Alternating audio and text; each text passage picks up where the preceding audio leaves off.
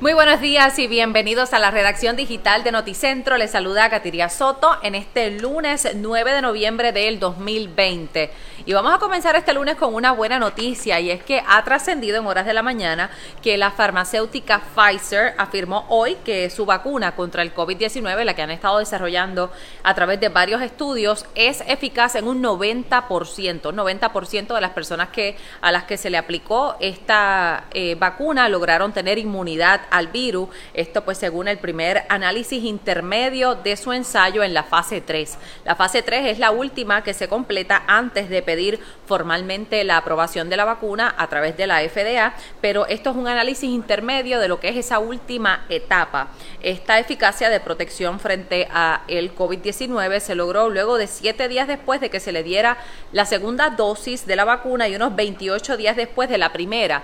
Se ha hablado de que las diferentes farmacéuticas están desarrollando diferentes tipos de vacunas. Esta en lo particular, pues hay que ver si va a tener una o dos rondas de la vacuna para que entonces sea efectiva. Usted que de seguro pues ha vacunado a sus niños, o la última vez que se haya vacunado, sabe que hay algunas de ellas que sí requieren que haya más de una dosis. Esto pues según lo indicó la farmacéutica estadounidense en un comunicado que están haciendo junto con la firma BioNTech. Son diferentes, ¿verdad?, farmacéuticas y compañías de desarrollo de este tipo de medicamentos los que se han unido en esto. Así que ojalá y esto sea una buena noticia para que antes de que finalice este 2020 ya esté disponible una vacuna de COVID-19. Como sabemos, en Puerto Rico ya se había hablado de que se ha comenzado a preparar un plan para cómo van a ser distribuidas estas, y se ha dicho que las personas que están en esa primera línea de respuesta, personal médico, de la policía, de manejo de emergencias, así como aquellas personas de edad avanzada, van a ser los primeros en estar en esa lista de prioridades para recibir la vacuna de COVID-19, porque pues obviamente son las poblaciones más vulnerables.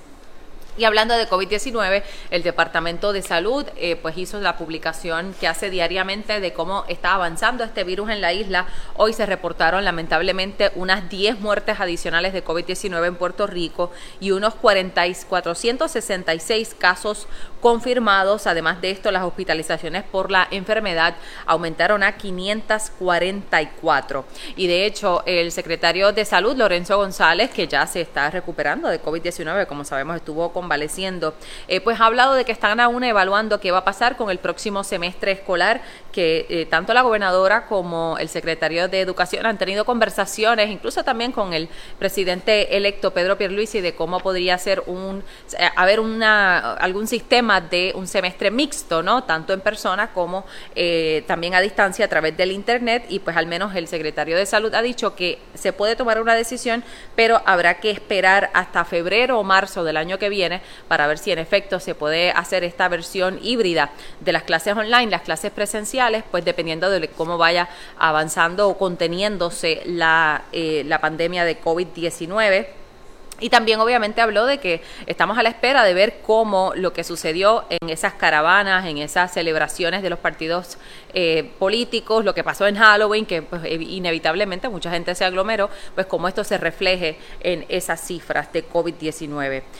Bueno, hablemos ahora de lo que está sucediendo en los Estados Unidos. Como saben, el sábado se proclamó como presidente electo el candidato demócrata Joe Biden. Pues ante esto, el presidente Donald Trump ha dicho que va a presentar varios pleitos legales porque pues él alega que ha habido fraude en diferentes jurisdicciones de la nación, específicamente con el voto adelantado. Así que ya veremos si es que aparece evidencia para que vayan a los tribunales a hacer estos reclamos. Mientras tanto, Joe Biden, pues ya que en 73 días va a llegar a la Casa Blanca, está haciendo trabajos a través de formando equipos de trabajo para diferentes asuntos. Por ejemplo, el asunto del COVID, se dice que en el día de hoy él va a presentar lo que va a ser su task force, su equipo de trabajo para tomar control de esta pandemia que en los Estados Unidos ya por 5 días consecutivos ha sobrepasado los 100,000 casos diarios. Se siguen llegando a cifras récords diarias de contagios en la nación. Ya son más de 238,000 personas las que han muerto en la nación americana a causa del COVID-19. Bueno, ¿qué nos espera en cuanto al tiempo aquí en Puerto Rico? Saque la sombrilla. Ya nuestra meteoróloga Débora Martorell nos había anticipado que iba a ser un fin de semana lluvioso y que el principio de esta semana, pues sí, igualmente nos espera mucha precipitación. De hecho, Hay una vigilancia de inundaciones repentinas desde hoy, está en efecto hasta la noche del miércoles por la lluvia que se espera entre lunes, martes y miércoles, así que si usted vive en zonas inundables, tome mucha precaución.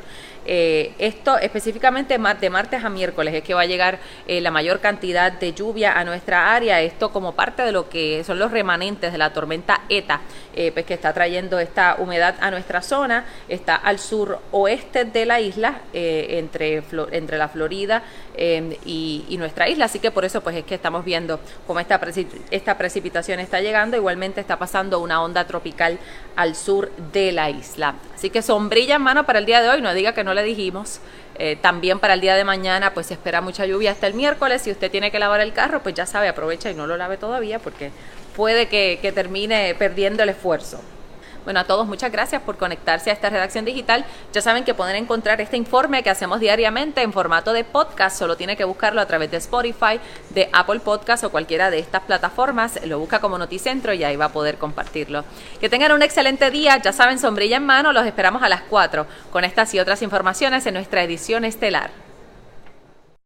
Hola, soy Estefanía Soto Torres y te quiero invitar a que escuches el podcast oficial de Miss Universe Puerto Rico, Voces de Reinas, con Estefanía Soto Torres. En este podcast hablaré sobre mi preparación para el certamen de Miss Universe, temas de interés que nos ayudarán a conocernos a nosotros mismos y también será un espacio para resaltar otras voces que trabajan para el bien social y un mejor mañana. Así que cuéntale a tus amistades y suscríbete ya a Voces de Reinas con Estefanía Soto Torres, una producción de Guapa Podcast en tu app de podcast favorita.